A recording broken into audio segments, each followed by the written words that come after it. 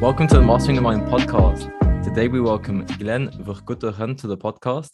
Glenn is a Belgian sports physiotherapist who is currently working at Saudi Arabia football club Al Fateh Sports Club. Glenn has a variety of experience and has worked at various clubs such as Union Saint-Gilloise and Anderlecht in Belgium, as well as at FCKS Samara in Russia. Glenn is also the founder of Get Up and Over, a sport rehabilitation and performance clinic based in Brussels. So let's welcome Glenn to the podcast. I don't feel bad because it's been raining all day, so yeah. Yeah, it was raining here in the morning. I thought, shall I go and work or not? But we did anyway. Unlike Glenn in the sun is just sun out. But anyway, yeah. So a great place we like to start, Glenn, is for the listeners to get to know you. So talk us through your journey to date. So from the start, from growing up to where you are now, if you could give us an overview, what would that look like? Yeah, so at the moment, I'm a sports physio and rehab coach in Saudi Arabia. I'm working with a Belgian coach and most of the staff is European. But my journey in football started when I was born because my dad is an ex-pro player and a football coach. So I was born in France in 1989. And then we moved to Belgium. So I'm Belgian, I need to say this. So my colleagues always say that I'm French also, but I'm probably part. And then I started to study in Brussels. So I got a master in physiotherapy. I got my UFAB license for coaching because I think that's important when you do rehab to understand the game better and to understand what the coach really wants instead of just like doing the rehab and not having something related to the pitch. I did a couple of courses after that for manual therapy, for hook therapy, all of the things that you need to increase your baggage of skills. I worked with amateur football to start. And then I worked in second division with White Star Brussels. When I started in January, they were very bad. The position in the league was very bad, I mean. And the year after, we won the championship. But unfortunately, they didn't give us the license. So the team was relegated to lower division. So instead of going to first, they went to third. It was a lot of hassle for a lot of players. And some could and succeeded to get out of that position and still play in first division in Belgium or abroad. But some really, really disappeared. From there, I went to Russia, which was really, really good. I was in Samara. That's the town that's about as big as Brussels. And it's by the Volga, so it's a really, really pretty and long river. So it's very beautiful in the summer, very sunny, very hot. But then in the winter, it goes like to minus 25. That's not so nice. It's really pretty and they're adapted, so you can drive, you can take the plane, but yeah, it's freezing cold. So I was doing consultancy for them for about 2 years before they hired me full time. So we went also from second division to first division, and we stayed there 2 years. Then after that, I came back to Belgium, worked there in my own clinic, went to Union Saint-Gilloise when they just got bought by Brighton. It's the owner of Brighton who is, I think, the owner he's the chairman of the club. My wife is looking at me like this because she was from Brighton and she she works at Union. That's why we met. So she said, hey, be careful what you say. Mm-hmm. Yeah. So I'm part French, part Belgian, part English. So it's a pretty good mix. And so I stayed there for a season. And then I went to Anderlecht, where I stayed a season and a half. And now I'm here. It's been, I think, in a little less than 1 month, I've been here for a year. So it's really cool. And in the meantime, I opened my private clinic in Brussels. So nice. Something that I found interesting about your journey was how you'd done your UEFA B license. That's quite a high level badge to get. You must be quite interested in coaching. Was there ever a time where you thought you was going to go into coaching rather than physiotherapy, or was it always in your mind, physiotherapy is for me? No, I think it's both. I like both. I like the fact that I can do my job as a physio and do my job as a coach, and I think they really blend into each other. But I remember at Union that the coach who now is the head coach of Standard, so Luca Elsner, we were thinking about maybe changing my position from physio to second assistant. Okay. So third coach. And then in the end, we didn't do it because there was more work on the medical side than on the other one. But I've always gave my opinion on that side because I've been raised in high-level football coaching, and I've always traveled, read, saw. I've been it since I'm young because we used to go and watch my dad give training as an assistant or as a head coach. But always before that, I ask because I know what my position is. So when I'm hired here, my contract is as a rehab coach. So here I'm more a football coach than a physio. So I'm doing both, but my task is more towards the pitch and helping the coach than really more the medical part. Mm-hmm. So, but yeah, it was hard because that's the problem. Because I've been working at elite level for about a little less than 10 years now, I am not considered as a professional player regarding the help that I could get these licenses. So I had to start from scratch, combining my job in my clinic, work as a physio for a team, and then studying. So it was really, really hard, really intense because you need to go to all the steps, follow all the courses. And I got it when I was at Union, but that year we were playing semifinals of the Belgian Cup. And I remember it was really difficult because we were training or having to go on mini camps. And I had to go on top of that, go follow classes, go film games, make the videos of it. And that was really hard. I want to continue and get my A license because, I think it's important to stay on top of the game and to see. Yeah. But yeah, what I've been doing on the pitch or in the gym is really close to individual coaching. So that's something that I really like. And I think that's one of my strengths on the pitch is analyzing the player and then focusing on his strengths or his weaknesses. But yeah, I like coaching too. Fair play. I was not expecting that at all. Like that, you're really passionate about the coaching side. But it does make sense because on social media, you seem to have like a close relationship with the players.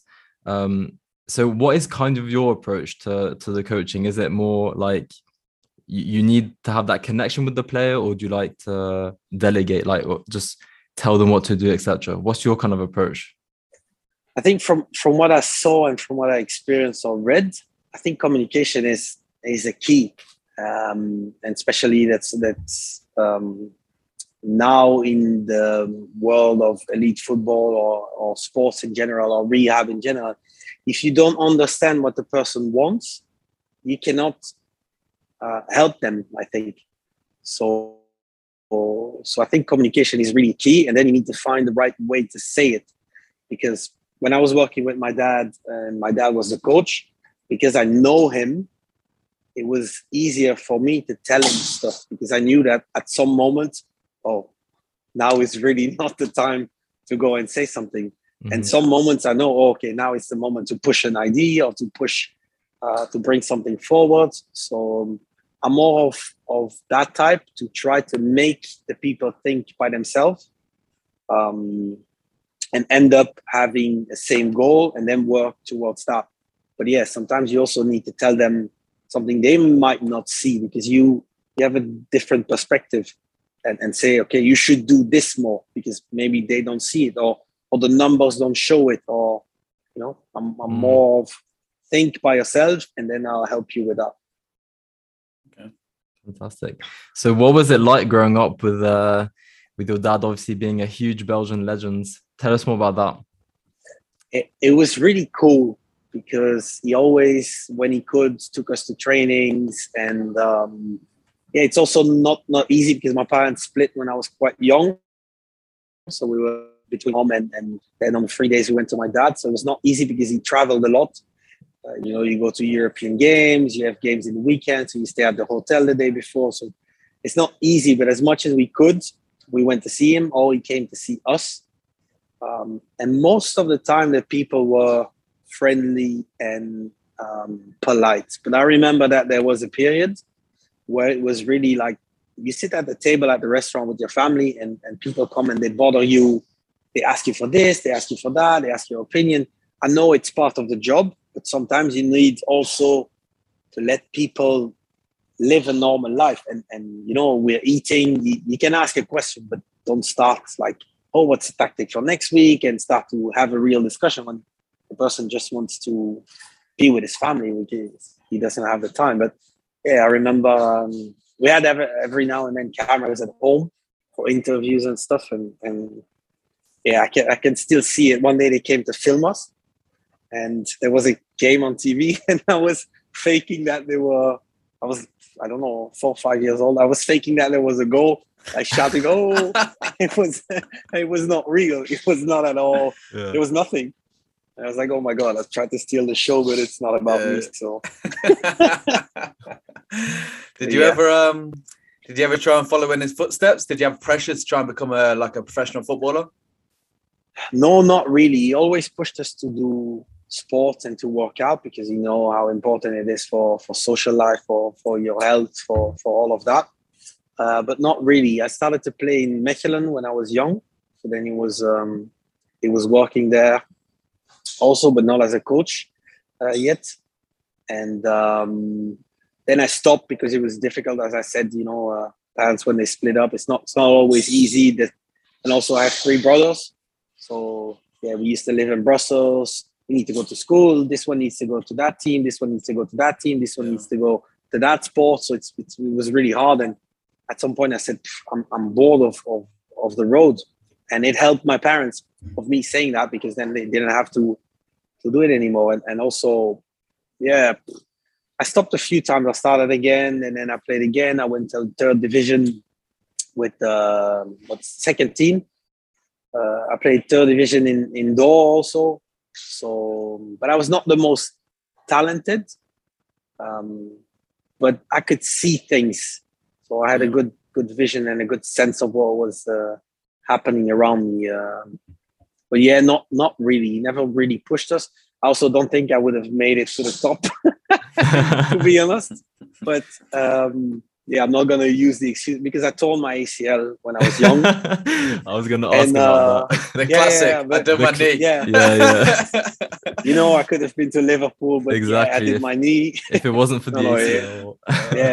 No, it's not that. It really happened, and that was just bad. That was just bad. But it's good, and it gives me, because I can play a little bit. It gives me. It helps me on the pitch. Because, sometimes you need to train with high-level athletes like we had at Anderlecht, when we do the rehab of Vincent Kompany. If you miss a pass, he's gonna kill you. So you need to be fully focused. You need to be really like pushing and playing hard and be strong. And of course, you cannot level up with them. That's not possible. But you need to be quite good, because if you want to work at a high level, you need to be able to play football. A little bit. Mm-hmm. And in terms of your injury, so would you say that kind of inspired you to go into physiotherapy, to choose that kind of career path? I think yes, because I had a coach that when I was young, he made us do inappropriate exercise like sprinting up and downhill with weights when we were 10, 11 years old or something like that. So we had a lot of muscle injuries. We had a lot of growth problems in the team. And I think that was the first time that I went to the physio. And then when I was 12, 13, so I tore my ACL. I had big injury. So my meniscus was injured, my patella was half fractured. So it was like a big deal, and that's when I started to go really to the physio for a longer period. And I wanted after that to give something back. So I wanted to help players with a good way of coaching and a good understanding of the physical aptitudes and body and what you should do with it to make sure that, you avoid them to get injured by your fault, because that was in the end what happened that time. And then I wanted to, give back because they helped me come back. And that's where the concept, my clinic's called Get Up and Over. I had it tattooed on my arm. That came after, but the tattoo came first. And it was really like, there's no other way. You need to, when you have something, you need to stand up and go over it. And it's not always easy. It's not always the best, but that's my way of life. And, sometimes you don't reach where you were before, but at least you're at your maximum of that point. But it almost went a different way because I wanted to maybe go to the army. Oh yeah, okay, completely different. Yeah. What stopped you from doing that? I don't know. I questioned myself a few times, even during my studies, even when I started to work, because it was also the same spirit of I want to help people, and that was my way of helping someone, helping your country. Helping, yeah. I was sort of similarly when I was going through my studies, where I don't know, halfway through, I sort of think, is this all worth it? And I was questioning, like, should I just go for an easier career option? Because in psychology, there's very, very limited jobs out there. It's very hard to sort of envision a pathway of where you're going to go. So, I had doubts, but I suppose everything's for a reason. So, and here we are, recording podcasts on the regular. No, and I think it's really interesting because my brother, he started to study that. My best friend, she has a master in that, but now, as you said, she's working for a company, a lawyer's company, is type of HR or something like that, and it's not really what you think. And what I find really important in your job is that you help the other ones too, because it's very like a lot of social work also, because you need to listen to the problems, try to find a solution. And sometimes it's really difficult, but that really helps. And it's important. And people have, from my point of view, or from my perspective, too much the idea of, I go to the psychologist because I'm crazy or because I have problems. But it's not at all that way. They need to see it as somebody who's going to guide you or help you or reach your goals. And this in life as a CEO, in life as a father, as a mother, as a single man who wants to get something, as an athlete. And I think that is the key. And in football, it's not always really seen that way. But when you look at hockey, for example, a lot of them have a mental coach, and they have it for years. So it's start to get there, and you can probably say something about it in Genk, but in Genk they didn't have when I was there, they didn't have a sports psychologist. I think they did maybe the year before, but their collaboration stopped. But it's not from my experience, it's not their priority right now in football clubs in Belgium. I don't know what it's like in other clubs, but I think Standard maybe had a sports psychologist at some point. What is it like in Anderlecht? Did they have one? Yeah, they have one. Ellen Schooper, she also works with the national team of basketball. She works with a lot of athletes too. She was working mostly with the academy first, and then she started to do the first team. But she was helping a lot, and I had good talks with her because sometimes you don't understand the player, and you're like, why is he angry? Why is he mad? Why is he always injured? What's the problem? And you cannot reach him. Or some coaches cannot reach him, or some colleagues of him cannot reach him. And then she helps find a solution, because sometimes, they don't want to talk because it's hard at home, or they're going through a divorce, or they're not playing. And cannot always ask the coach like, why am I not playing? Why am I not playing? That's part of this business.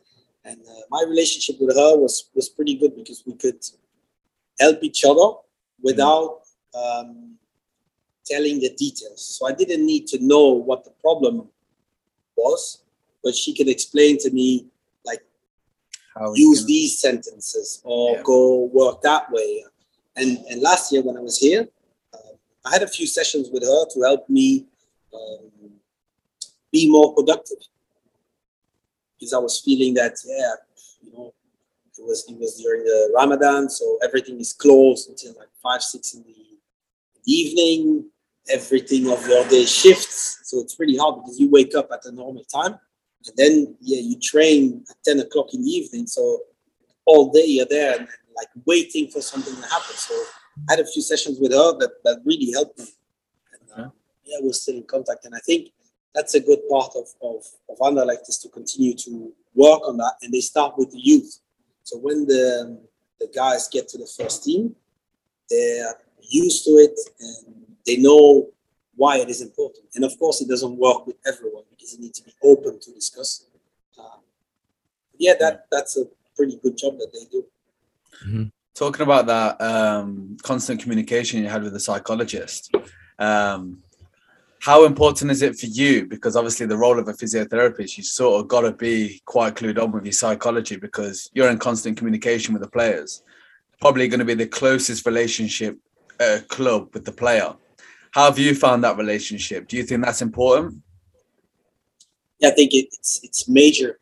If you want to achieve something with a team, you need to be close to your players. But you need to be careful that you're not too close. Okay. So you can be, I don't know if the word friend is really the right one, but you can be really friendly to them, but still you need to draw a line because at the end you're still working for the club and you need to use it in a way that they trust you and you don't break that trust. So when they give you some information, you need to be able to think of what you're going to do with it.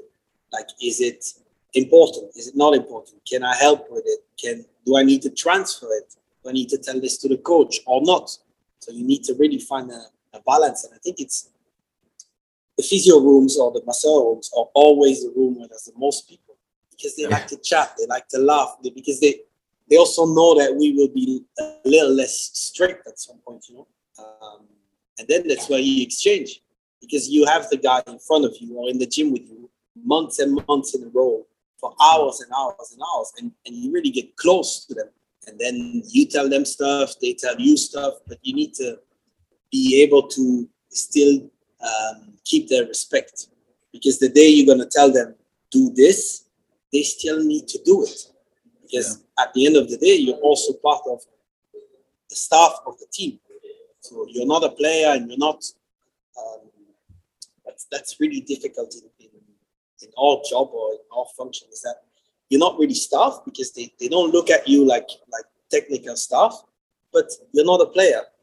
So where are you in between? And I think there's still a lot of progress to do there because it's always like, oh, we're going to go eat with the technical staff. Oh, yeah, but what about the medical staff? Oh, technical staff gets a nice dressing room. And yeah, but what about the medical staff?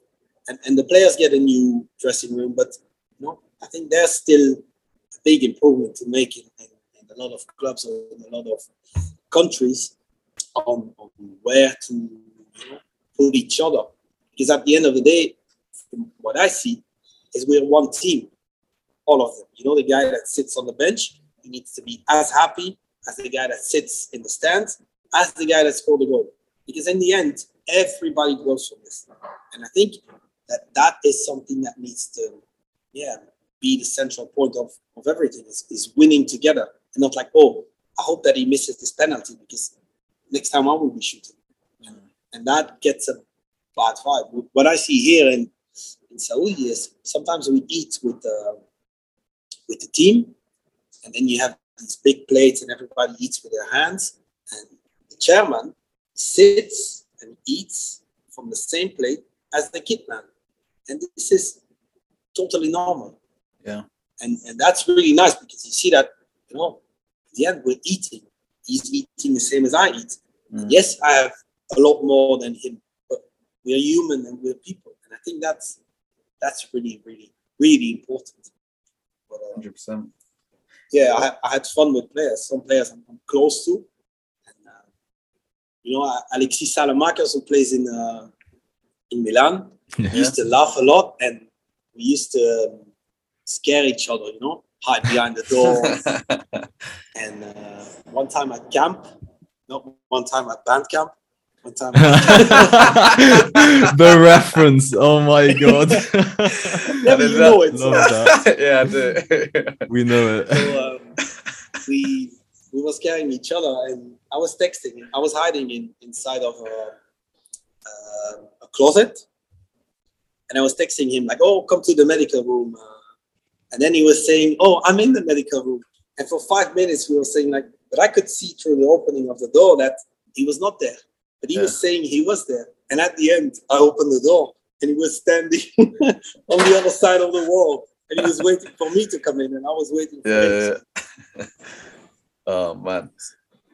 One thing I was going to ask just about being a physio. Have you ever had like a moment where when a player's injured and it's like one of the star players and the manager's like really wants him back? Have you ever had to like, I don't know, break protocol and try to get him back much quicker than what's expected to go full?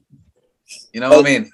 Yeah, but the thing is, what you learn at school and what is real life sports medicine, it's two totally different things. And the thing is, there's a line of this is safe and this is dangerous. And sports medicine is walking on this line. But sometimes you walk next to it because you try to push boundaries because their body allows it, because you see that it works, because you experience it, because you play semi-final of the World Cup. The guy needs to play because he's Michael Jordan. He needs to be, you need to strap him. You need to find a solution. But you always stay in what's legal, of course, because that's things that you don't want to get involved in. But yeah, sometimes you really need to push and see, okay, I think I can get him fit by that time instead of that time. But it's always a risk. And then you need to evaluate this risk with the player and with the staff, with the club. Because you need to say, okay, I think he can play for 10 minutes. Or I think he can play 30 minutes. Or I think he cannot play. And maybe the coach will still say, and the player will say, no, I'm ready to play. Okay? And you're going to follow that decision. But sometimes you succeed, sometimes you miss. That needs to be a discussion that you have. You need to push because it's elite, but you still need to put the health of the player at the first position, because you don't want him to swallow all these pills and you will feel nothing anymore, and then you ruptured it all, and that's not a good thing. But you need to push, and especially now with everything that is involved financially, and he needs to be fit as fast as possible. But sometimes by not letting him play one game, but play all the others. But it's really, really hard. And some coaches are ready to listen and some are not. Yeah. One thing I was going to ask as well, I don't know what it's like in Saudi Arabia, but the increase in amount of games that players are having to play. How have you found that in maybe working out different players' loads? Is it quite high demand in Saudi Arabia? Because obviously I'm from the UK, the Premier League, the amount of games they have to play, like Champions League tonight, they're playing 2 games every week, it's especially with the no breaks, like going straight into the Euros year after, straight into the World Cup because of COVID, they're never going to have a break. How have you found that in the injury room? I've seen it with players that I worked with at clubs and outside. Sometimes, most of the times they finish by breaking, either mentally or their body, because you cannot push yourself that much without the rest. Then what's going to happen is you're going to get a big injury, you're going to rupture your Achilles or your ACL, or you're going to have a burnout because you're bored of it and you only play. So it's really important to manage the load during the season and again go to something that's more individualized. And that's what we try to do here is, okay, this player played all the games. Maybe he doesn't do that part of the training. Or instead of doing that part of the training, he will do this. Okay. He will do more runs, or he will do less runs, or he will do more sprints. So you really need to manage the load as good as possible. And then dare to talk to the coach about it. So you need to tell the coach, listen, he's cracking. We have players that play now for national teams. So when we have breaks, they come in, and sometimes they land a few days before the game. But they traveled all around the world, and then you need to say, okay, do they play? They don't play? How fresh are they? Or fatigued all day? So it's really, really hard to manage, and that's why our relationship also needs to be close to the physical coach, because you need to follow up. Like, can he do more, or can he not? Yeah, another thing. Sorry, I'm super interested. The first time I've ever had a physiotherapist on, so like, I'm just getting all these questions out. Go ahead. I saw a lot of work on Sky Sports where they did Jamie Carragher did like a medical, and it was super interesting to see what they actually do during medicals. Is that part of your role? If a player comes in, are you part of that sort of medical where you put them through their paces, check for injuries and things like that, like underlying problems? Would that be something that you do? Yeah, so that's things that we do at the club. So you help do the pre-signing checkup. What's the routine of that? It depends what the club needs, or what the people need, or what we do that at my clinic, for example. What we do when people come in, regular patients or athletes, is we ask a few questions, like what's your background, what's your injury history, do you take medication, do you have injury history related to concussions or stuff like that. You need to know as much as possible. Yeah. And then you do a screening on the table. That means checking mobility, checking how lean they are, if there's some range of motion that's decreased. And then you do testings on machines to know the imbalances between your adductors and your abductors, your left and your right. So you go through a series of tests and protocols that you think are the best ones. You check literature, you check what you do in clubs. And this can be done in like short periods or long, because it can also be, what most of the clubs ask is like to do an MRI of the knee or the ankle, or check the hips, or a radio of your thorax to see your chest, or send you to the cardiologist. So as a physio here, this is part of my job. At Anderlecht, it was also part of our job with the doctor. One of the physios was doing the VO2 max testings at the club. So yeah, it is a part of our job, because we need to tell, like, don't sign him or sign him.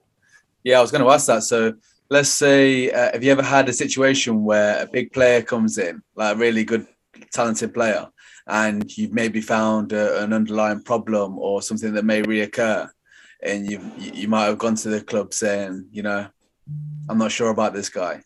Has that ever happened to you? To me, not. But these are the things that happen in some clubs, is that, they go on loan, they go see the doctor, and then the doctor of the team say, oh, no, we don't take him. Or that they say that is a moment usually when they see that they have cardiac problems. So I was working with a player at White Star, and he went to Ghent. And in Ghent, they find out afterwards, so doing tests during the season, that he had a cardiac problem. So sometimes this is life-saving. So it is really important to continue to do it. And then it is a discussion, because you can have a player that has big cartilage problems when you look at the MRI or the imagery, but then when he plays, he's fine. So what do? Do you look at the clinic, or do you look at the images? How much is he worth? Is he going to play? How long contract? That's still, at the end of the day, a discussion to have with everyone around the table, with and without the player. But yeah, there you need to give your opinion, because sometimes you will say, I think from a medical point of view that it's a risk for the player or for the club to sign somebody with this type of injury or this type of injury. But sometimes you might be wrong because he can play all season. It could go the other way where, I mean, you saw it with Lukaku where he played for Man U and then he went to AC Milan. AC Milan checked him over, saw that he had a digestive problem, like it was something to do with that. And then the AC Milan staff sort of saw it, not AC Milan, Inter Milan. Because we talked about AC Milan earlier with Salamakers. No, Inter Milan. And then they obviously sorted it out. And then suddenly he's turned into this absolute beast of a striker. Even though he was previously unreal in the Prem, it just didn't really work out for him at Man U. But yeah, no, it could go that way where the staff sort of realise a problem, but they can actually fix it. So they'll sign him on, and potentially it could go the other way where he increases in value and it works out for the benefit. Yeah, that's really important to also be able to tell that you don't know, because you need to be able to send him to the best person in charge. And if at the club you cannot take care of him because you have 20 other players, and sometimes he needs to go to a private physio for a period, or to a private physio that works with the team, but at other times you need to be able to say, this is how it goes. As long as you work on the same line and that you all agree that work at the club is priority. Because you cannot always help everyone. I'm not a specialist. I'm not a dietitian. Is that what you said? So maybe during the test we see that he's half blind. Like, I cannot help you with that. So I need to send you to somebody who can. And you're right. Sometimes it's an added value for the club because you buy him, then you see, or maybe they sell him because this digestive problem that they cannot fix. And then you fix it, he scores twice as much as he used to. Boom, you make the money out of it. 100%. So we have a doc what we sort of follow, and we have gone way away. I've just got all my questions out. So let's take it back to the start. So when we was researching you, we saw, like, we was going to ask you, did you have any inspirations growing up? We saw that you mentioned LeBron James. Does he inspire you? Is he someone that inspires you, or is there anyone else that inspires you? I'm really inspired by him because from what I read or I see, like, this year is his 19th season, if I'm not mistaken. And every year he keeps on being one of the best players because he invests in everything. He keeps time for his family. He keeps time to recover. He keeps time to celebrate, because you see basketball players at the end of the championship, after a big win, they're smoking cigars, or they're drinking wine on social media. They're like, I think it's I'm not going to say, I think, we'll not say a name because I'm not sure, but they own wine vineyards. So, this is also part of why I liked it, because he's a businessman. He invests. I read one time that he invests more than $1 million a year in his body. So recovery, sleep, food, coaching, physios, masseurs. That shows that every year he's on top of the league. So that's what I really like. And, I think that's a key, because even if you're talented, as they say, you still need to work, because at the end of the day, that's what's going to keep you on top of the game. Yeah, something I like about LeBron James is that he constantly is like keeping in touch with his teammates, checking up on them. Like, he'll just randomly FaceTime them, and he kicks off tonight, doesn't it? He's against Golden State tonight. Are you watching it? Not tonight, because we go eat with the coach. And I think it's really late here. It must be. We're gonna stay. I'm gonna stay up for it. You're gonna stay up? Yeah. Oh my god, dedication. Wrecked tomorrow, but Nets versus Bucks as well. So I'm looking forward to that as well. It's. I know that I went 2 years ago to watch an NBA game at the O2. Okay. O2? Yeah. I think once a year they play in London. Yeah, probably. That's what team was it? What team did you watch? What team did we watch? I think it was Brooklyn against the Bucks or something like that. Okay. Something like that, 2-3 years ago. But when my best friend lives in the US, and when I go and watch games. I was in Miami when they played Miami against the Lakers. and when they retired the number of the shirt of Shaquille O'Neal. Okay. So it was, I like basketball also. Yeah, that's our dream. We've recently got into basketball, and we want to do a tour in the Master in the Mind tour in America, and we also like Raptors. Go Canada. We love Canada as well. So lots to do. Maybe you can have Drake at the same moment. And shouting on the sidelines like he does in the games. This guy is shambles. God. That's I guess it's not going to come on. Oh yeah, oops. But a great example in football is obviously Ronaldo. Like he invests so much in his body, and I think was it Ferdinand that said that he was the first person he actually saw that he was actually investing in a team of professionals to help him perform optimally. So yeah, that's why I love Ronaldo for that, purely because of that kind of professionalism, like LeBron. Yeah, of course, and I know that he has a sleeping coach also. And no then way. They changed some part. Yeah, I'll send you the link to the book because the guy wrote a book. It was really interesting, and I think they changed the lighting of his house to help him perform better. Like the intensity of the light can help you rest or make you awake. So this was played on. I think now he paid, I don't know how much to transfer his cryotherapy machine. And I think it's when he won one of the Golden Balls that he offered a big gift to all the physios of the team of Real Madrid. And because he was grateful for their work. And now in Manchester, I read a few weeks ago that in Manchester, people starting to like, oh, what is he eating? What is he doing? Because he still inspire people, even if he's 35 years old. We're big Man United fans, so like we saw that as soon as it come out, like people not going up for dessert and things like that, not taking sugar in their teas, things like that. I can't believe that sleep coach show. That's it just shows the levels that he goes to like really improve. That's why for me, I'll always have him above Messi just because of how hard he works. He dedicates himself to the sport. Whereas for Messi, it's more natural, which is not a bad thing. Like the guy's unbelievable. But I just think for Ronaldo, just his values are it's just unreal. It's inspiring. It's so inspiring. Not only because he played for Man U. We're not biased at all. No. But I remember growing up, it was watching, Ryan Giggs, Cole. Yeah. All the boys. In the prime days, and now it's not so prime. So going back to your career, so your first job was, or your big job was abroad at FCKS Samara in Russia. What was that experience like? And was it hard to adapt with like the language and things like that?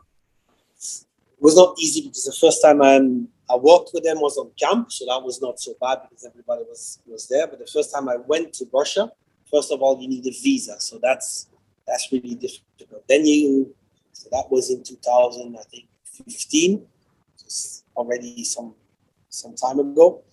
When you get to the airport, nothing is written in English. It's a different alphabet. Where do you go? Who do you ask?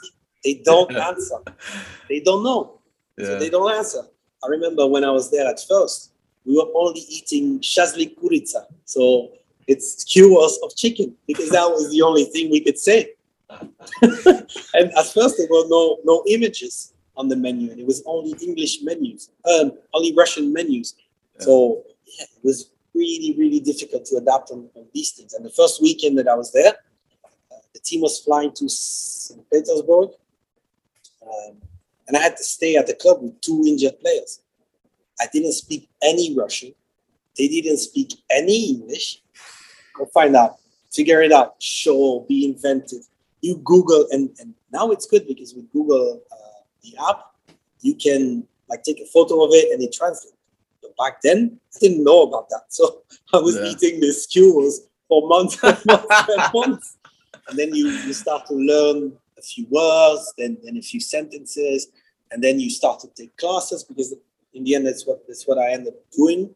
Because you still want to learn and you still want to adapt. And yeah, it's a big country, so they expect you, which I totally understand. That's what I try to do everywhere I go, is adapt to the culture, because you come to them. It's not the opposite. So you need to learn what they do, and then you need to adapt to the cold. I remember we played one game. It was -14. So there was a player at the end of the first half. He had like ice in his beard from sweat and water. Jesus. And you're there. If you don't dress up, you die. 17 layers on or something. Jesus Christ. So these are the things. Also, what they eat, what they drink. You need to adapt to all the sleeping pattern. How do they, they train, how professional they are, or unprofessional compared to some of the countries or things that you're used to. So that's, that was also for me the first time that I had to travel by plane to play games, because Samara is 1,000 kilometers from Moscow. So when you go play Lokomotiv or Dynamo or these things, you need to fly, but that also needs preparation. And what do you do? The first year in second division, they had to go close to Japan, but then you need to fly 8 hours. What time you train?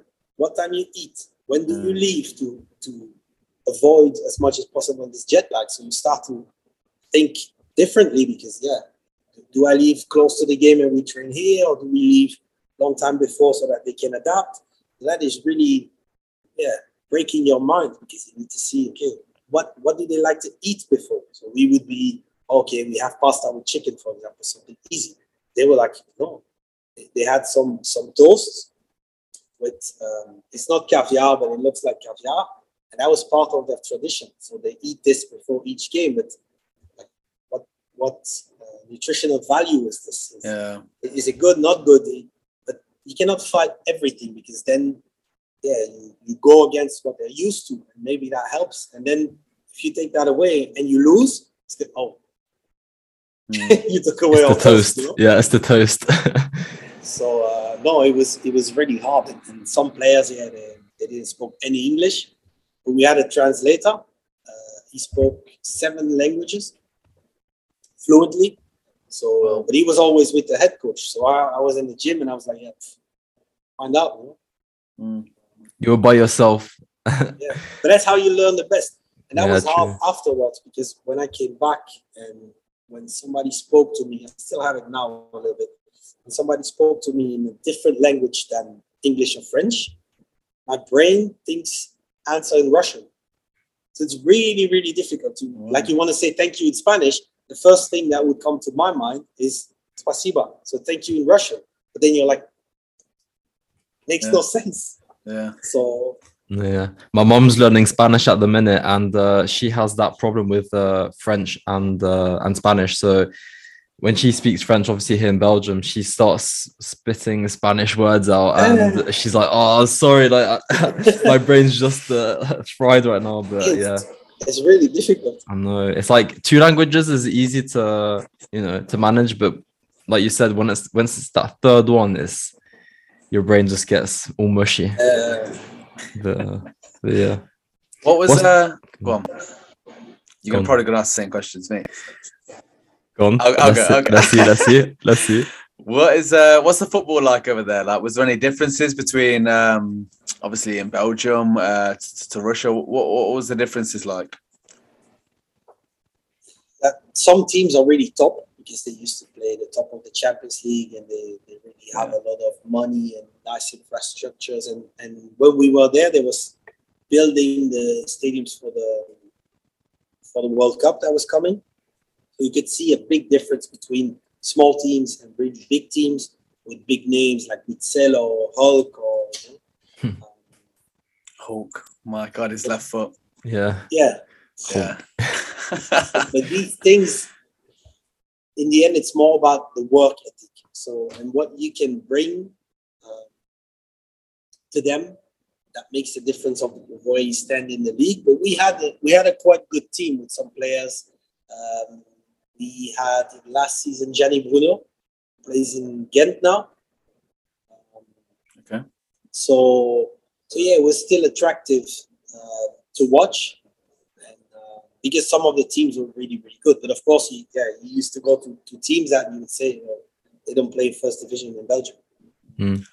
Talking about the Champions League and Russia, I watched a YouTuber and he used to live in Russia, and they was talking about the cultural differences, and you see it a lot with I don't know whether it's in Russia, but a lot of Eastern European countries where things like the racism and things like that. What was that like when you was over there in terms of that sort of culture? Well, we didn't really experience it as foreigners. So the Russian people are a little bit, they would hold back at first because they're really pro-Russian. So they stay together, they eat together, they travel in Russia as much as possible. But then once they get to know you, they're really open. So I had a fan who dropped me off at the airport because it was snowing and my car would not start. Or I met people that like bought cakes for my birthday. So they're really friendly in the end. We had Sheldon Bateau, who plays in Mechelen in Belgium. Okay. And we had foreigner players. We never really experienced it ourselves because the new generation, it's the same as here in Saudi. They start to travel, they start to watch English movies, they go abroad, they learn, they listen, they have foreigner friends. So I cannot say that I experienced it really like, it's really bad or. I think it just gets highlighted, and you'll see one instance and it will sort of ruin it, and people will like blame that couple of people who are being like that in the stadium on the whole country, where it's not like that, That's what this guy was saying. Like he opened like a vegan restaurant, and that wasn't really a thing in Russia. But then once they started to try it and things like that, then they started to be really open. So it's similar to your experience with them. That's something. That's why I like to travel and work abroad. It's because you learn from each culture, and every time you come back, you have something new to share, or you understand the other players better. So now that I'm going to work with Russian people, I have more to share with them, and I will understand their behavior better. So I think I can work better with them because I know how it is. But you see, they're very friendly, very funny, and I had the same when I was the first time in Russia. I was like, I'm not going to have Coca-Cola. There's not going to be any McDonald's because you think, it's Russia and America. No way. They have stores that we don't have in Europe that are from the US. So it's really a bad image that we get from the media on how it is. And now with the new people growing up and with the World Cup, because that helped a lot. Yeah. They started to have menus. They started to invest more and more in English courses so that they could have people to help them for the tourists and stuff. So the country changed a lot the last years. Mm-hmm. What was one of the biggest lessons you learned from your experience in Russia, would you say?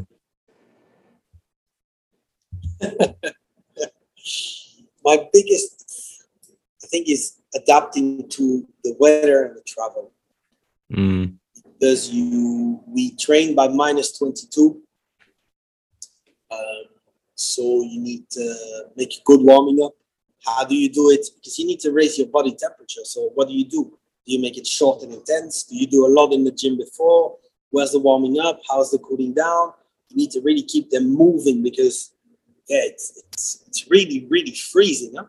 Yeah. And then you need to plan on traveling because everything's so far. You need to bring as much as possible with you. So I think that was what I learned the most. And that I need to dress up because when you're standing on the side of the pitch giving an exercise, you're not moving. And an hour and a half on -22 is really, really cold. I don't think I've ever touched temperatures that cold.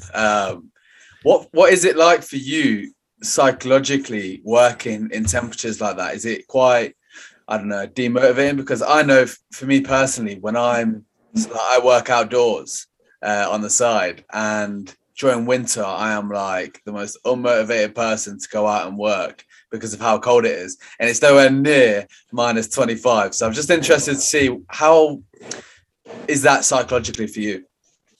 But the thing is, everything is ready for it. So the roads are cleared. it's not really dangerous because they put salt everywhere, so they prepare everything. So, and the nature is pretty. It's really pretty. Yeah. So it gives you another boost, and then the air is it's a different type of cold. Okay. What we experience in England or in Belgium, and they're ready for it. But yeah, the other thing is they stopped the championship in December. So I think the last game is end of November, start of December. And then you have 1 month of break and 2 months of camp. So the hardest months of the winter, you're on camp somewhere else in the world. Right. Yeah, remember in November when it's dark all the time and when it's minus 20 all day, it's not easy. You really need to love your job to go outside. You really, you get tea as soon as you can. You start drinking coffee. You have a shot of vodka, maybe. I was going to ask about that. Cheeky one. Yeah. What's the vodka like? And you go to stores and you have aisles that are only vodka. Jesus. Aisles and aisles. They love it. I could not hang with a Russian trying to drink with a Russian. They'd drink me under the table. Yeah, for sure. Yeah, and you're English, so. Yeah, exactly. So then you came back to Belgium after that experience, and you worked at Union Saint Gilloise. I said it in the intro. I don't know whether I got it right. No, yeah, it's good try. Union Saint Gilloise. How was that? That was really good because I didn't work with the team for a few months, and then I got in contact with the sports director. Kind of matched immediately with him and with the coach. That was the time that the World Cup was being played in Russia.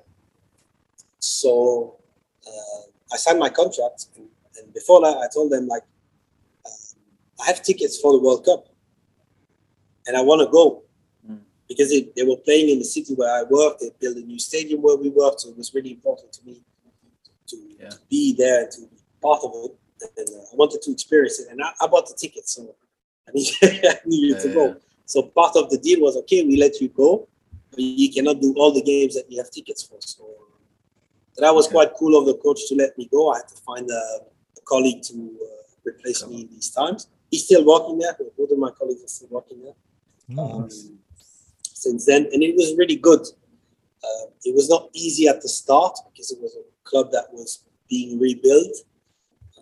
But we got a lot of help from the chairman. We got a lot of help and support from everyone from the club. And everybody really worked toward one goal, is help the team promote. So we had to build everything or prepare the new training ground because we're training in, not in Brussels. So it was not easy, but everybody adapted because it was really nice and it was really funny to work there, even if we started with a few defeats. And then the feeling was not that good. But afterwards, we were on a really good road. For sure. They're doing really good, aren't they, now? In the first division. They've really turned around these last few years. It's really nice to see. Yeah, definitely. Yeah, they're top of the league. And that's crazy. I saw that game against Standard a month ago, or a month and a half ago. It's good because the club is healthy. You see that they work well. They get good players. They get good combination of players. The chairman is really close to, so Alex Musso is really close to the team. The CEO and the sports director, they really support the team and they're close to everyone. So you see that they really invest in a lot of things. So they also work a lot on sustainability. So they try to make the stadium much more greener. So you see that it's not just, I'm putting money in the club because I hope that I get money back from it. No, they really invest into something because they believe it was the right club to invest in it. And they're making something really, really good. And now you see, okay, we don't know how long it's going to last, but they're top of the league and it's just got promoted. So it's fantastic. I hope Dante has a sick season again because he's on fire and he's very good. In terms of your career as a physio, do you think that was an important step working at Union? Do you think that was a great opportunity for you to learn things, or not so much? It was because I was working with a team. I was working with a team again. So in Russia, we were more working with the foreigner staff, and then the Russian staff was on the other side because it was really hard and the methods were different. Mm-hmm. And there at Union, I started to work again as a team. So with other physios, delegate who does what, learning your strengths and your weaknesses. So my colleague was really, really good with his hands. So we knew that when there was a really big problem with a back, for example, we would not take it. We would say, okay, go to him because he's the one who's going to help you the most. And then go to him because you need to go do rehab in the pitch, or he does good massages, or he's specialized in that type of joint. So that was really good to work with a doctor and to talk with the coaches again and to work. Yeah, in Belgium, it was really, really nice again because of that a year and a half or something. And obviously, your next step was Anderlecht. So you worked with some fantastic players during your time there. So to name a few, Nasri, Trebel, Doku, Chadli, Compagnie. So what was that like being... obviously, at the time, I think they were kind of going through a transition period, the club. What was your experience there? That was really good, but it was really special. So that's important for people to dare to try. I was working at Union and I just signed a new contract. And I think a little bit before, there was a press article saying Anderlecht is getting rid of most of the medical stuff. That was sent to me by a friend. And the friend said, "Oh, you should apply," with a smiley. And I was like, not gonna apply. But I was also at that time, I was also at that time talking to another club, a big club abroad, the Netherlands. And yeah, I said, "I'm not gonna do it," And he said, "Yeah, I never sent something without a reason, so maybe try." And so I just out of the blue find out the email of the guy in charge, and I emailed him. And in the end, I got the job. So, and it's also because of my Russian experience, because they wanted somebody who was abroad, they wanted somebody who knew multiple languages, and it was really good experience because for me, Anderlecht is the club that I was raised with. So when I took my mom to the first game and I see a smile on her face, she hadn't been to the stadium since my dad played. So that was, I don't know how many years ago. So it was really good. And I remember I was coming back from London. So I was going to see my wife. And I was in the line to get on the Eurostar. And then I received a text saying, "We signed Chadli." Yeah. My hair was like,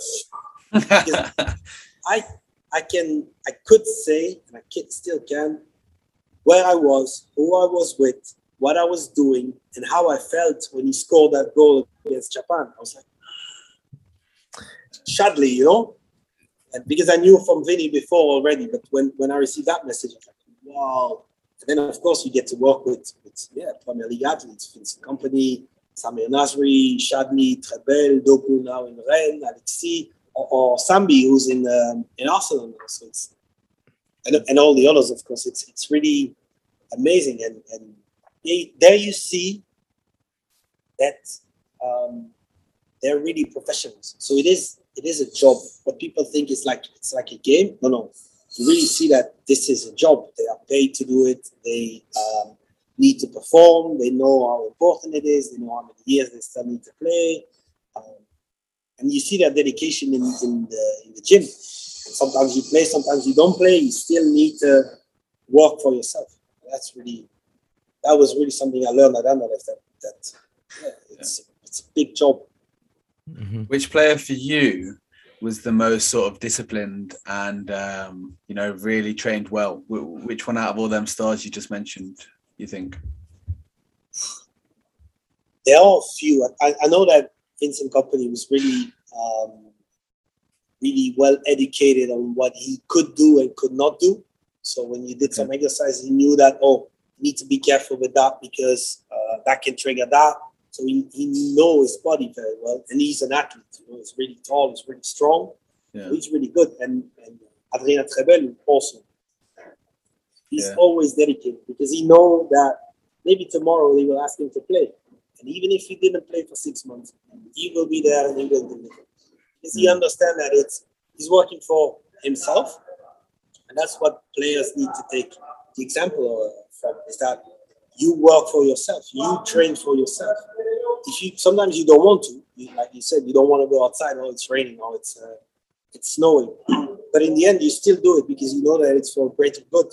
Yeah. And you know that if you run these meetings, if you do that effort, if you push that plate, you will become better. And at the end, it will benefit you and the club, but you in the first place. That you play or you don't play. Yeah. That's period where you don't play. You can train as good as you want, but if the team is winning 5-0 every week, they're not going to change just for the change. I kind of feel sorry for Trebel, especially because I remember I didn't really follow Belgian football before coming to Genk, but he got a lot of stick on the leg, from the media. And yeah, I don't know, he seemed to be a target, but he, like you said, each time he got on that pitch, he gave 100%. So it's tricky as a player, really, isn't it? Right. It's not easy, and that's why you need to be ready, because when you get all these people blaming you for this or for that, you need to prove them wrong. And the only way to prove them wrong is to perform. And that's even harder. And maybe he did some bad things, maybe he did some good things, maybe one guy doesn't like him and they blame him for this or for that, but you need to answer with your feet, and that's really important. And that's where you guys come into play again, because you need to perform, and it's not easy, because you might train, you might think, or you might be the best on the pitch, talk in general, and still not play, still not perform. So what do you do then? And sometimes you start to go down because the coach is not making me play, or maybe I do something wrong, or maybe I'm not good. And that's where the talk with the sports psychologist is really, really important, or with the physio, or the person who can help you with that, or your friends or family, to help you keep your head above the water. Because that's where you can start going out, start drinking, start not training anymore, It is really, there's a lot of pressure on these people. They earn a lot of money, but there's a lot of pressure that people don't see or don't think about, because you're far away from your family. You don't see them every weekend. You need to travel. You cannot eat what you want. You cannot drink what you want. You cannot go where you want. You cannot sleep how you want. Yeah. It's really, if you want to perform, of course, you can. If you want to be, yeah. Talking about that, and then obviously Company become the coach. Did he ever refer back to his experiences at Man City? Because wasn't it the season before where he scored that worldie that went top corner and sort of, did it win in the league? I'm pretty sure. It was Leicester. It was against Leicester, wasn't it? I think it was. Unbelievable goal. Yeah. Yeah, that was amazing. And that's also where you see, there's an interview of Guardiola where he says, I told him, don't shoot. Oh, shoot. Vinny, don't shoot. Yeah, Vinny, don't shoot. Sometimes you need to trust them. Yeah. You need to show them the way. You need to tell them what they do. And then in the end, it's not a PlayStation, you need to let them do. And that day, he scored that amazing goal. And it was like... I love what he said after, where he was like, I didn't come this far in my career for these young lads to tell me not to shoot. It's so weird because, what are the odds he does it in that game? He scores that goal, and then to win them the league, it's just crazy. Everything. It's really crazy and it's really inspiring. Sometimes you need to listen to yourself, and when you feel it, that's also an important thing that I try to do with the players in rehab and in training, is that you need to visualize the things also, because then your body is wired already. And it's ready. And usually when you see amazing goals, it's when the people don't think. The ball's coming and you're going to be like, I'm going to shoot.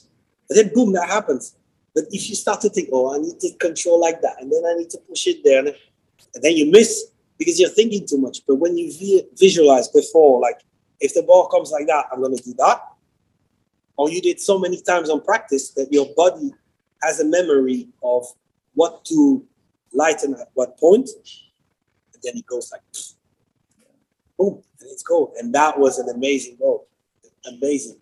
And with the consequences of it even bigger. Crazy.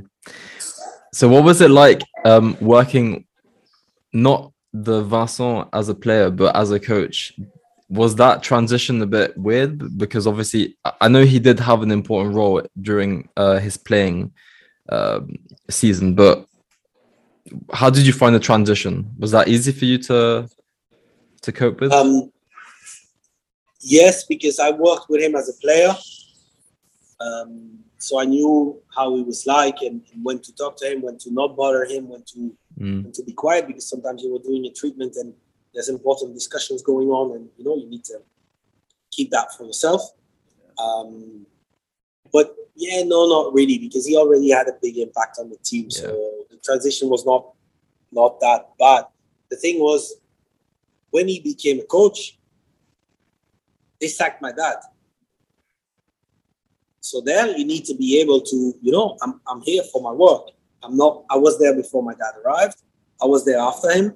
You still need to work as a professional. And that is really important, to not, in any case, as a player, as a sports psychologist, let your emotions take over, because maybe you agree with the decision to sack him. Maybe you disagree with the decision, but that cannot have an impact on your job. You still need to perform at 100%, and you still need to do the job for the team and to do what you are paid for. And what you're paid for is help the club. And that's the important thing, is that you need to stay professional at all times. For sure. It's a tricky situation, isn't it? I think I wouldn't be able to kind of like manage my emotions in that situation, but massive props for you to haven't gone through that, you know? Yeah, it's not easy, but you know, the thing is, I was there before. Yeah. So I was already aware of the situation. I know how it happened, how it transitioned. So, you know, that was part of the game, and that's how it is. You know, sometimes you work with a coach, sometimes you work with another one, and you just need to adapt. What were your dad's thoughts around that time? Did he have like any resent to company, or was it still mutual? On what? On the decision to? Yeah, was it like a bad taste, or was it just like time to move on? You know. I think that's a question that you need to ask them. No, Ollie doesn't follow Belgian football at all, so sticky question. No, but yeah, you're gonna pass on that one. No comment. We asked the tricky questions. No. So obviously now you're in Saudi Arabia. So tell us what that's like. Was it hard to adapt as well, or was it easier than the kind of Russia experience? It was not really easy, because it was after Anderlecht. I just finished all my works at home. So they finished the kitchen the day that they called me to come here. Typical. So I was like, I know. Okay. But then, I wanted to try. I wanted to work. I wanted to find joy in my work again, because that was not so much the case a little bit before that.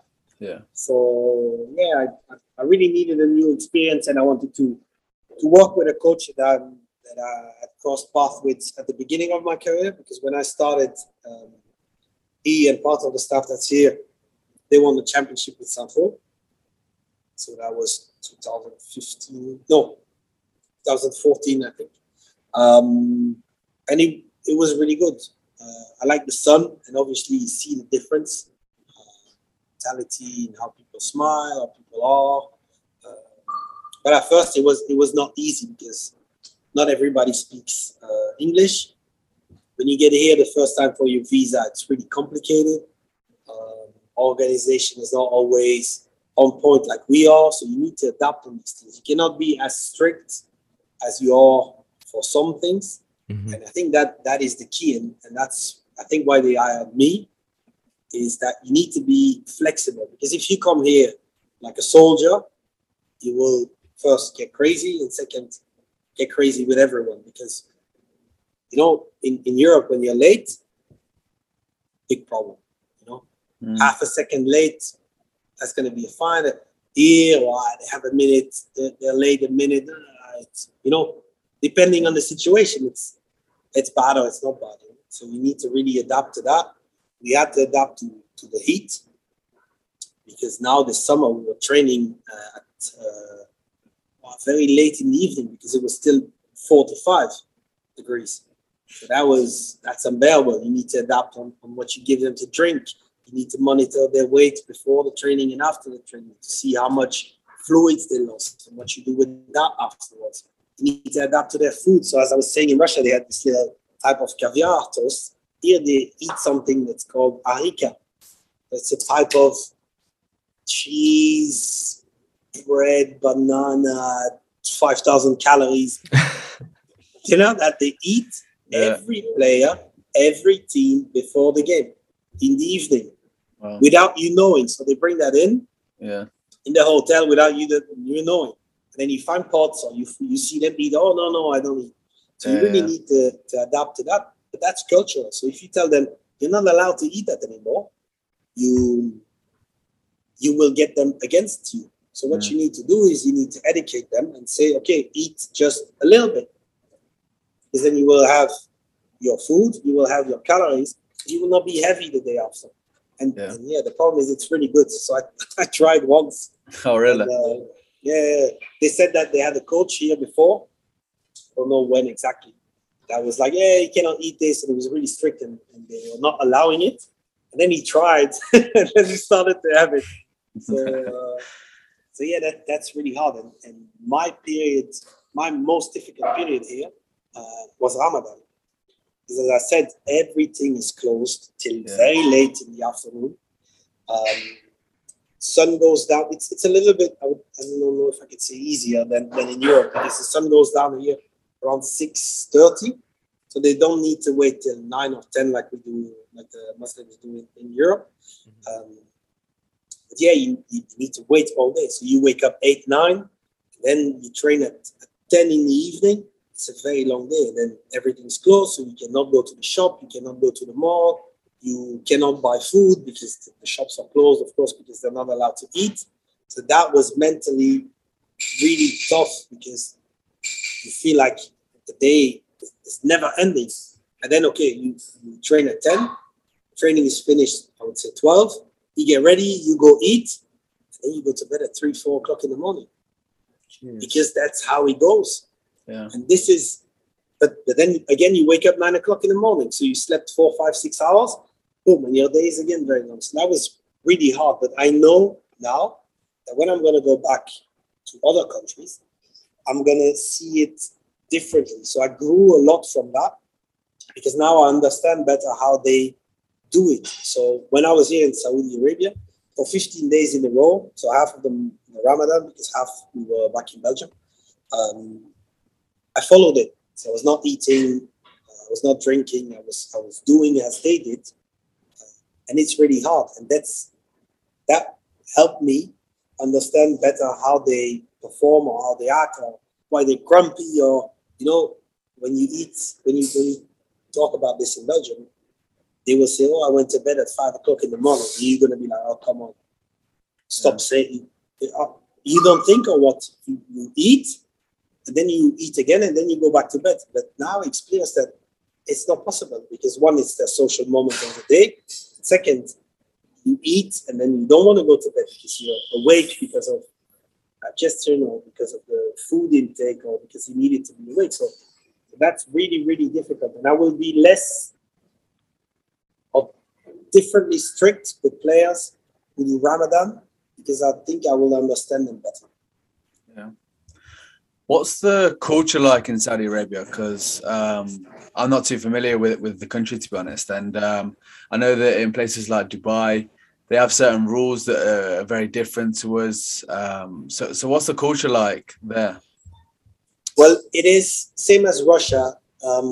We don't really get a good view of how it is really here. So I was also thinking it's really strict and it's really hard. And but the country changed a lot the last 3-4 years. So I had friends who were here 10 years ago. I had friends who were 7 years ago, 3 years ago. And when I talk to them, they're like, no, it's not possible. You're not in Saudi. I'm like, yeah, for real. My wife is here. And, in the law, it's not an obligation anymore to cover your head. Yeah. It's not an obligation anymore to wear an abaya. So, these dresses. You just need to hide your arms and hide your legs. But a lot of Saudi women in the big cities like Jeddah or Riyadh walk without a headscarf or a scarf just on the top of the head. So you see the hair from the front, you see the hair from the back. Yeah. They drive since 2018. The Ministry of Sports obligated every club since January last year to hire women to work for the club. So we were one of the first clubs at Al Fatih to do this. And I think now we have, I don't know how many women working for us. So the country is really, really changing a lot in a very good way. Of course, you have no alcohol and stuff like that, but I think it's going to open up a lot. And it might be like Dubai or Qatar, maybe more like Qatar, where you could maybe have some things that they don't eat or they don't drink in specific places. In Qatar, you can have alcohol in some hotels, but not everywhere. You cannot buy it. But when in Dubai, you can have it. Yeah, you can buy it yourself. And, they're really investing, so they're creating a city called Neom. Okay.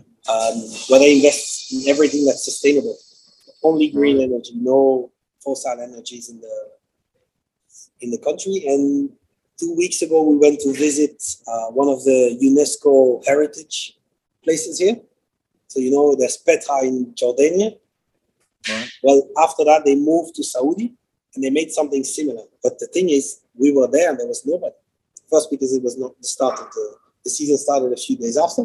Yeah. But because now they start to open to tourism. So you can come here with a tourist visa. You can travel alone as a female. You can share a hotel room with a male, which was before not allowed. All of these things were not allowed. So it's moving forward in a very good way.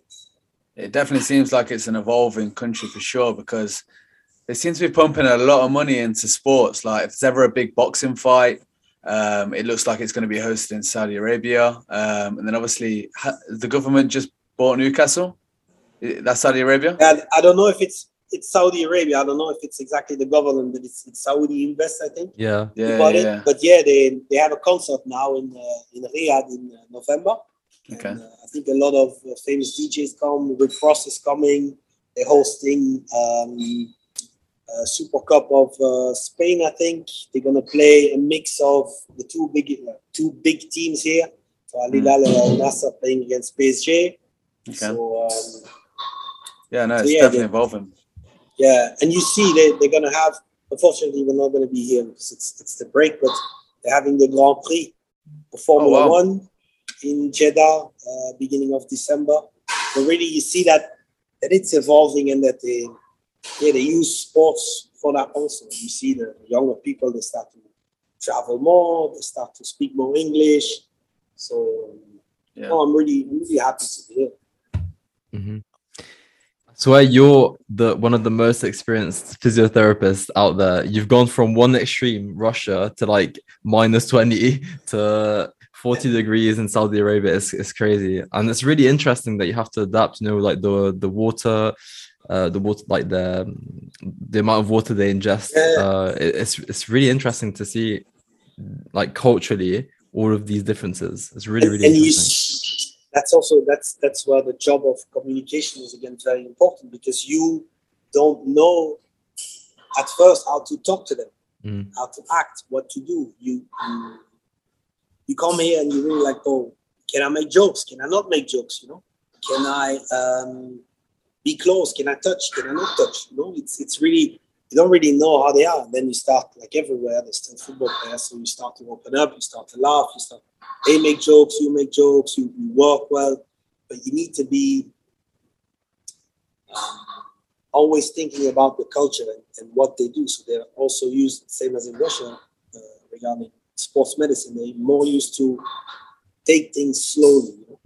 Wait, and when you don't feel pain, then you're going to start again, and then you start from 0, you go to 100. So you haven't trained in a month, then you don't feel anything, boom, tomorrow you play.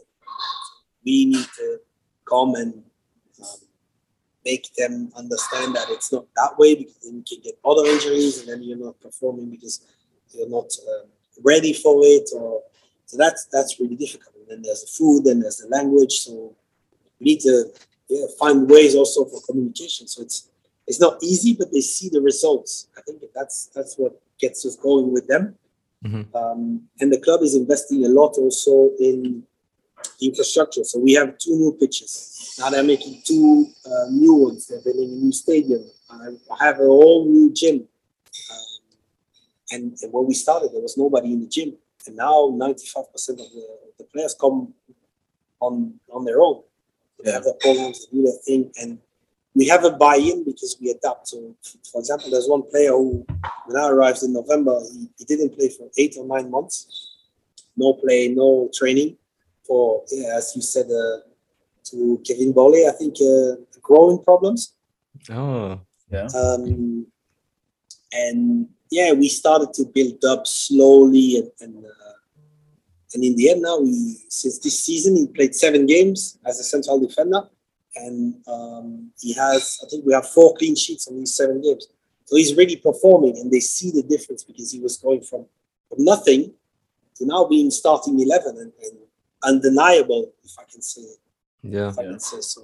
And then you get the other players. So what you need to do is, first we were really strict. Oh, everybody in the gym that time. And then you understand that, if he comes a minute too late, he will still do the job. But if you start to yell at him, he will not do it. So then you don't have the buy-in. Or what you can do is you work with specific players, and then the other ones, they see them. Same with Ronaldo. Ronaldo is going to do something. They're going to go, I want to do that too. And then you get the other ones to get in that circle. And you see that we perform well.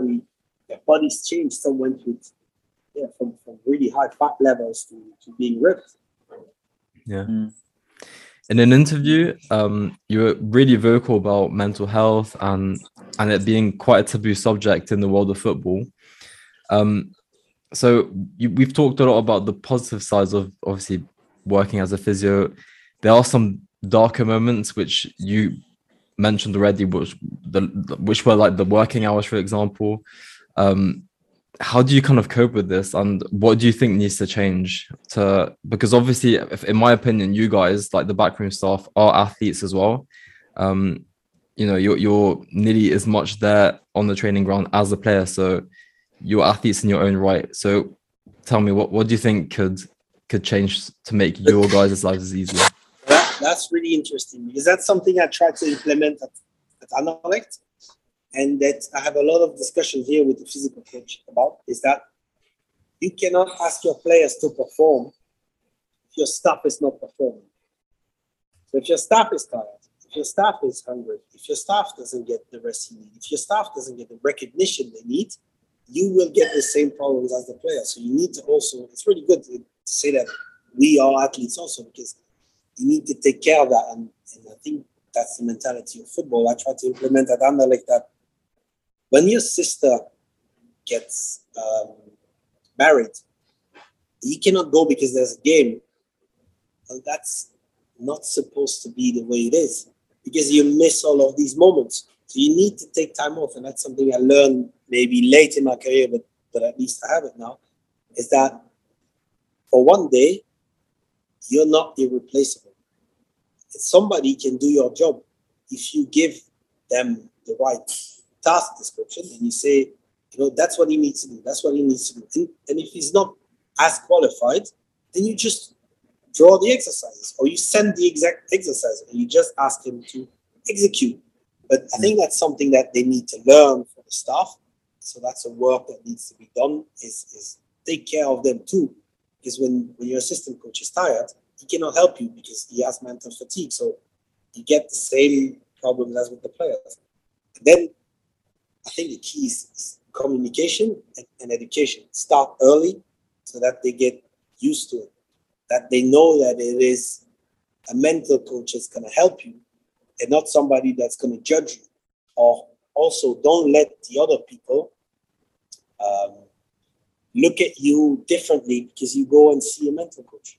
And I think that's something that they did well at Anderlecht, is that they managed to teach the players that it's a positive thing, that they can talk about their problems. And then you do it or you don't do it, but nobody's going to go, look, he's going to talk to to the sports psychologist. Yeah, he does. But now he's scoring, or now he's on the bench, or now he's starting 11, or now he's still in the stands. But at least you get to cope with the situation. And I think it's important. That's why your help is to see as soon as possible when something is wrong.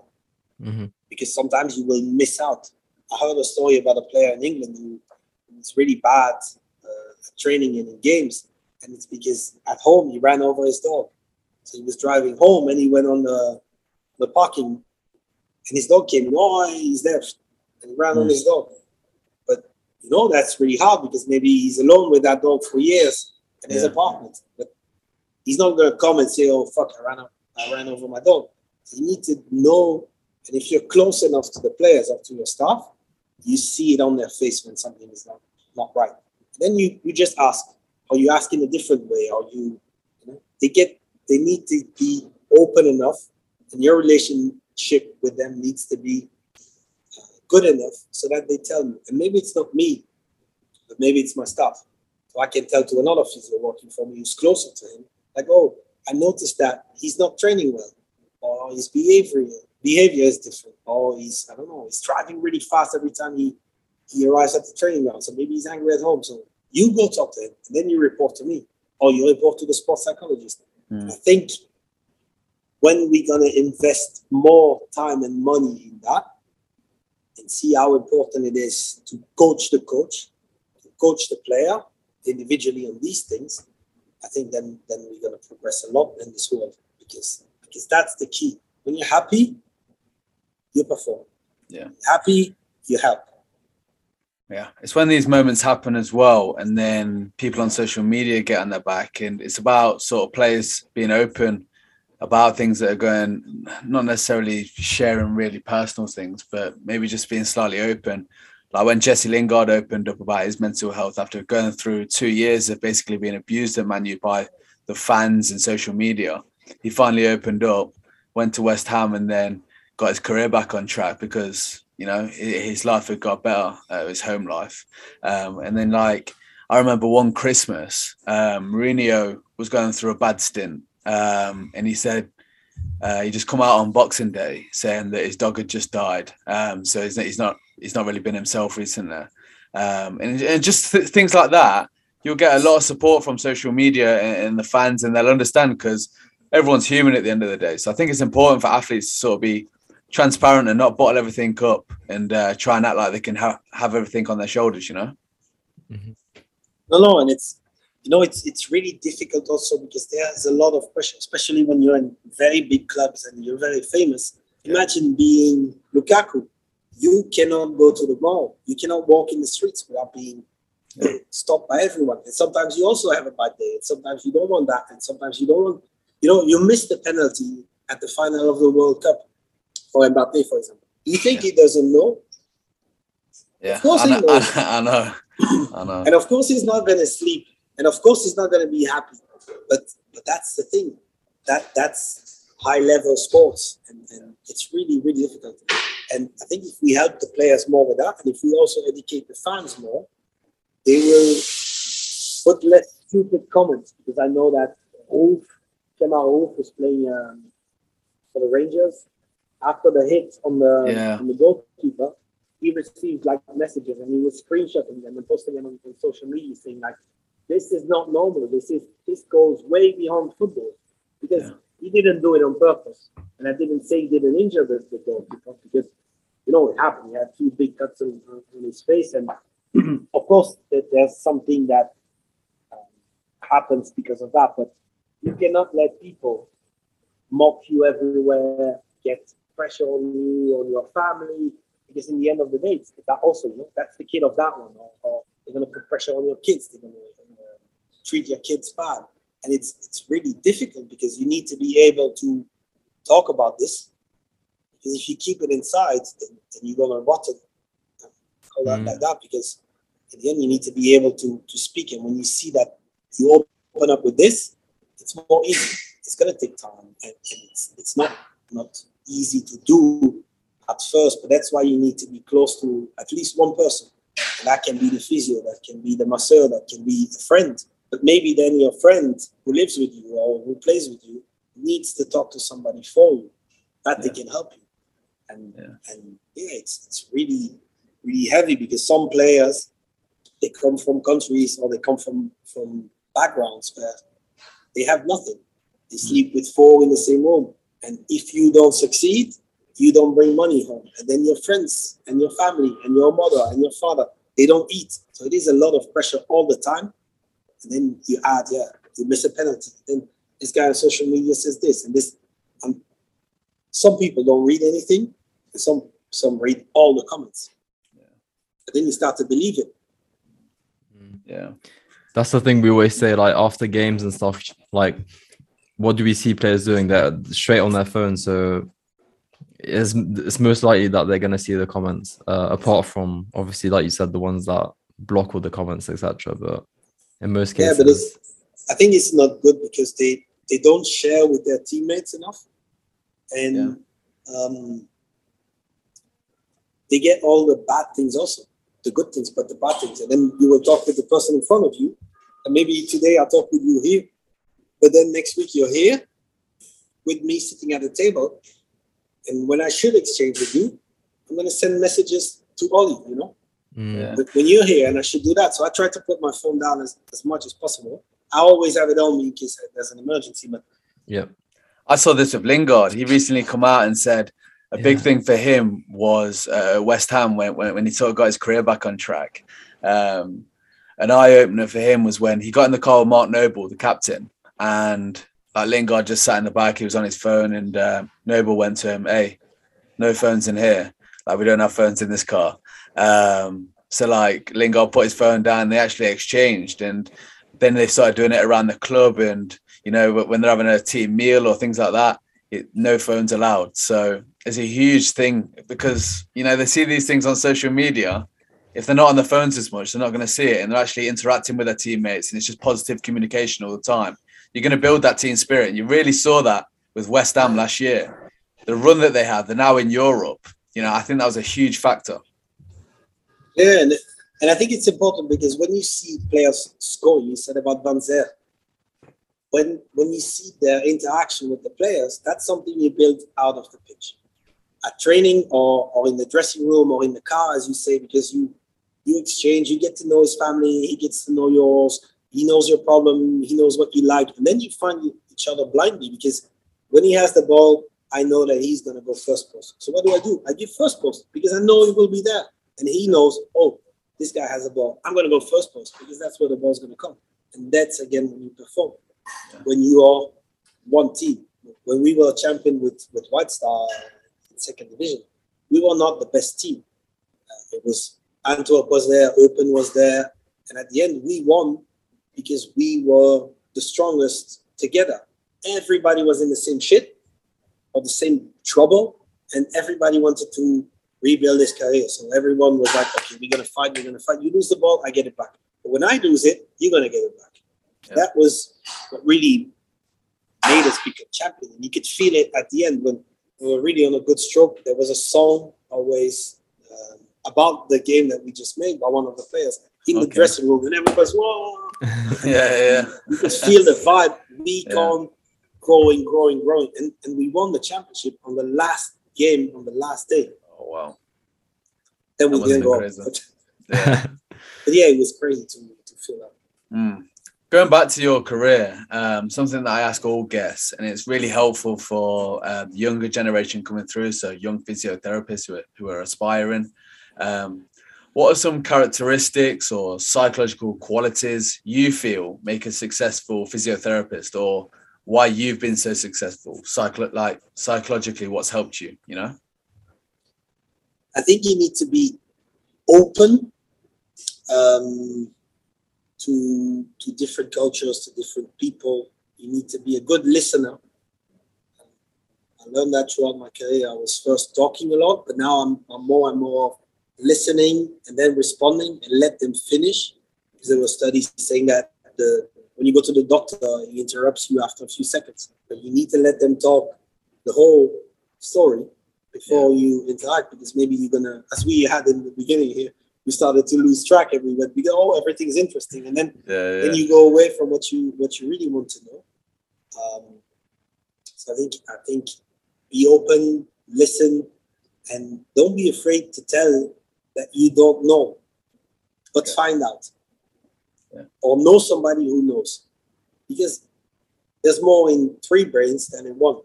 There's more knowledge in sharing than in holding. So I try to give as much as possible to the team that works in my clinic in Brussels, because I think you need to help people not make the mistakes you made.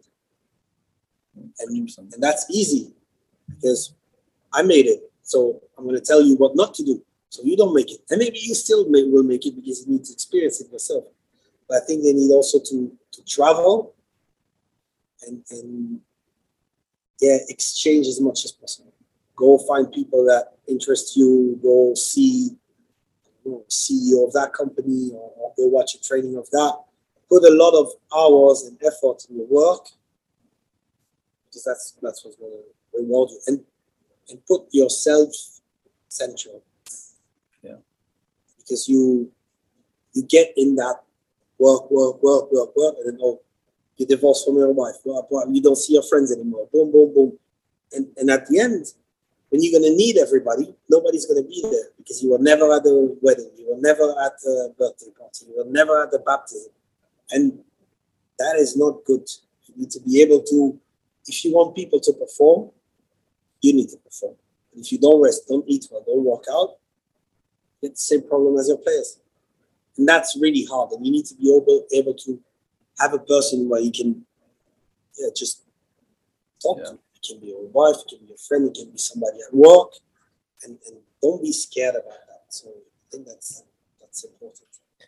I think all of what you said there is so relevant to us. Like we're in the stage right now where we're trying to like obviously build our little projects, and we have the podcast going, and we've found ourselves really grinding. Like we haven't really had a break with our masters as well. It's been a tough year, so it's thanks for kind of sharing that, because it's going to help us as well for the future. Like, so yeah. But it is, when you start, it's also very important that you work a lot, because then you need to build connection. You need to work smart.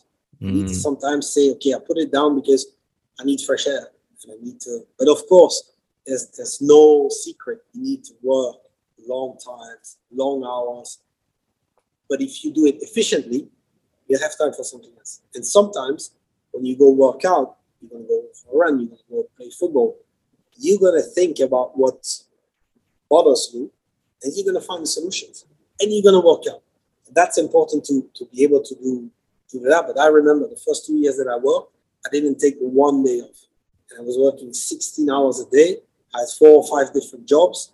And it was crazy. Yeah. But then, you don't see your friends, or you gain weight, you break up with your girlfriend, I don't know. But you need to do it, but do it smart. 100%. Yeah. And it's good, because when I check the list, because I listen to the podcast, when I check the list, it's not a starting project layout.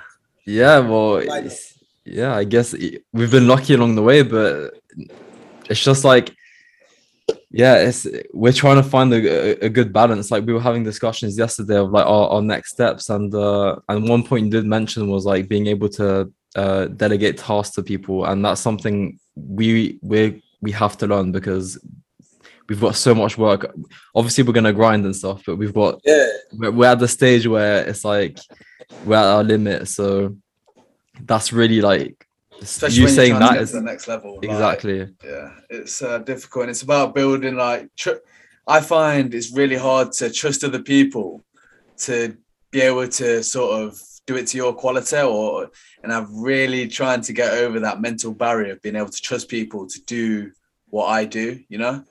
I feel like it's something I've definitely got to learn, because it's going to help me so much in delegating tasks and things like that, and growing as a business. Yeah, it's true, but you will, if you have the right person, you can do it with your eyes closed. I give my clinic, I'm not there. I just go once a month, I go back, but I trust them blindly. I give them patience, I give them height. high level athletes or grandmas or my mother, I send them to my colleagues because I trust them. And it's not the same, but it's the same level of performance for what I need. And that's good. And when, of course, sometimes I'm not happy or they're not happy, but you will, if you set your standards high and you get people who do the same, it's going to be different, but the work will still be what you need. That took me time to understand, and taking time off. So that when I took the days off now, I really said to my wife, like, we don't use our phones. We only use them to take photos. For the rest, they stay on plane mode because you need this time to cut off of everything. For that business, for that business to fully function, like where you're not there, because I own a business on the side of like this thing I've got going with John, and I'd love for that to be able to fully function without me being there and me sort of being able to just like manage, get customers and things like that. What are there any tips you give to a business owner for it to be able to fully function with you away from that? You know, what tips would you give? I think you need to schedule meetings with them and give tasks. So you say, okay, on every Monday at that time, you need to be there, or any given time, but you're sure that you stick with it. And then you give tasks. So now I have a project going on with two of the physios that are working there.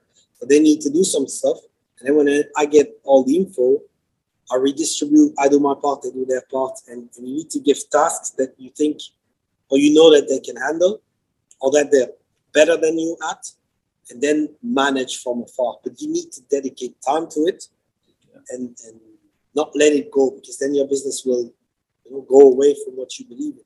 So you need to be close to what is happening. But it's not easy. And there's always something that happens. Like today they call me the heaters doesn't work. I'm sorry, but I'm 7 hours away before I call somebody. So then you get all of these troubles and you need to manage that on top of everything. It's not easy, but you need to dedicate your time and put your phone down at that moment, because then you will be busy with what you need to do and then you pick it up again. Okay. So that's the thing that I think the good tip I can give you is use your phone at some given moments, even if it's just to watch videos on TikTok or on Instagram and just waste time. Do it, but don't do it too long, because you get in that. Yeah. And when you need, sometimes sit down and say, okay, now I'm going to answer to the 10 messages I received. Yeah. That's solid advice for sure. Thank you so much. It's so funny because like this podcast is, well, it's aimed to help athletes, coaches, physiotherapists, and it's kind of switched to you helping us now. Like we're learning off you. It's called Mastering the Glen. No, but that's the beauty of podcasting, I guess, and having chats like this. But yeah, fantastic advice. It was really cool, and it makes me think also. That's why I like to do that, because when you share, it makes you think of other things. You learn from others, so I also grow from doing this. I think that's cool. You need to share what people don't know, or what you think you can help them with. 100%. That's the whole reason for this podcast. You know, everyone shares their journey, and you take some things away from it. And you might take something away from it that's completely separate. Like you're talking to me about physiotherapy, and I'm going to apply it to my gardening business. Yeah. You know, it's great. So it's all applicable and transferable. Yeah. So talking about that, you mentioned it earlier. You founded Get Up and Over in 2013. What does Get Up and Over mean to you? That's a very good question. It means to me, it is my way of thinking or working. So it means that, as I said earlier, when something happens in your life, you need there's two options that you have. You either let it take over your life, or you try to function as good as possible with it. So it hits you in the face, you fall down, then you need to get up, and then you need to get over that obstacle. And that is my way of thinking. And that goes from becoming stronger after an injury, or just as an elder person, being able to go from your bed to the table to eat. So it's applicable to everyone at every level for everything. And you know that some things you cannot control, but if you control and you put your energy into what you can, in the end, it's most likely to change. And of course, yeah, some people have hard lives and hard things that happen to them that you cannot change, but you need to see how strong you can be and how you can manage them so that it makes you grow and it makes you move forward. And I think the clinic is a place where people can come from every level, from every age, from every sport, and where they can get a professional follow-up with the equipment, with the people working there, that they would get if they're a professional athlete. Yeah. Because usually that's what they don't get. And that's why we try to work with podiatrists. That's why we have a nutritionist. That's why we try to, bring in the mental aspect. Because if you say, oh, you come to me as a physio and then you go there for your massage or there for your insoles, people will say, oh yeah, I will do it. And then they forget. But if you're on site, it's much easier because you bring the service that they need at the same location. They don't need to change. We help with food. We help with supplementation. So I think that's what it is. It's sharing what I received as an injured person, and putting what I see at high level, what I do with the highest athletes that I work with, and give that to John Q. Is that what you say? Yeah, I know what you mean. So, no, it sounds like a great company and a great idea that it's all in one place, and I can definitely make sense of that. Yeah, you should have seen Glenn's walkout announcement video. I think it was like a couple years back. Very highly rated it. You'll have to go see on the social media. I'll have to check it out. My wife is now taking care of the new social media. Oh, yeah? If it's good now, it's hers. If it's bad, then it's me. No, that's sound. But yeah, no, in terms of all the questions we had for you, they were all the questions, but we obviously ask our social media audience and see if they've got any questions for you. This is a segment where we just reel them off one by one and get your insight into their questions. So the first one is, do you miss the Belgian fries? Yes. Every time I go back, my first stop, I drive from the airport to my house. I pass by a fry place. Okay. We stop and I eat till I roll. I need to try these. Last time I didn't go back to Belgium, and my colleagues, they were sending me food, or when they came back, they said, "Oh, I had this," and I was like, "It's the first stop." Yeah. Ollie's yet to try fricadelle, durum, and all the sauces, obviously, Brazil, Andalous. But I don't bring them back because then I will be too fat if I'm here. But no, it's really it's a must go to. Yeah, I'll have to go over. Yeah, you have to come and taste. For sure. So the second question was, who is the most talented player you have worked with?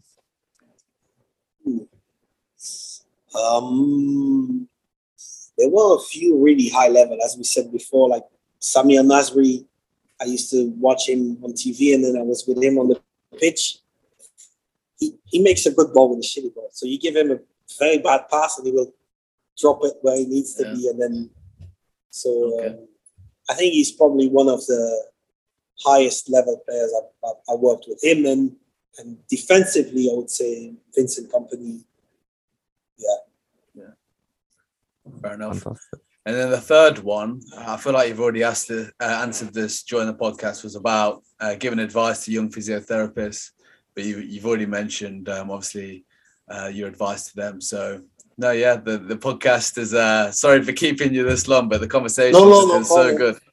Yeah, it was really nice. But as I said, they can always contact me on social media or on that. I think that's the easiest. I always answer. I answer as quick as possible because sometimes we travel or we have training or it's different time zones. So they can always contact me or through you if there's other questions. But no, it was really nice for me to talk, and I was like, oh fuck, I need to prepare something. I need to prepare, I need to see, and it was really nice because it makes me think, it makes me want to share more, it makes me reflect it makes as well. me happy also. It's really cool. No, yeah, I've enjoyed it, and all your socials and that will be in the description. Anything to do with the clinic, we'll definitely put that in as well. No, but I really enjoyed it. Thanks for sharing this time with us, man. It was really eye-opening. Yeah. So yeah, cool. And when you come to Belgium, let's meet. Let's go. I'll pay fries for everyone. Yes, I'm down. I'm there, definitely. But yeah, if you could please share this with your friends or someone you would feel would benefit from it. Most importantly, like, subscribe, comment down below any questions or guests you'd like us to get on in the future. Also, go follow us on Twitter and Instagram. Links will be in the description of the YouTube video. Other than that, thanks for listening, and we'll see you in the next one.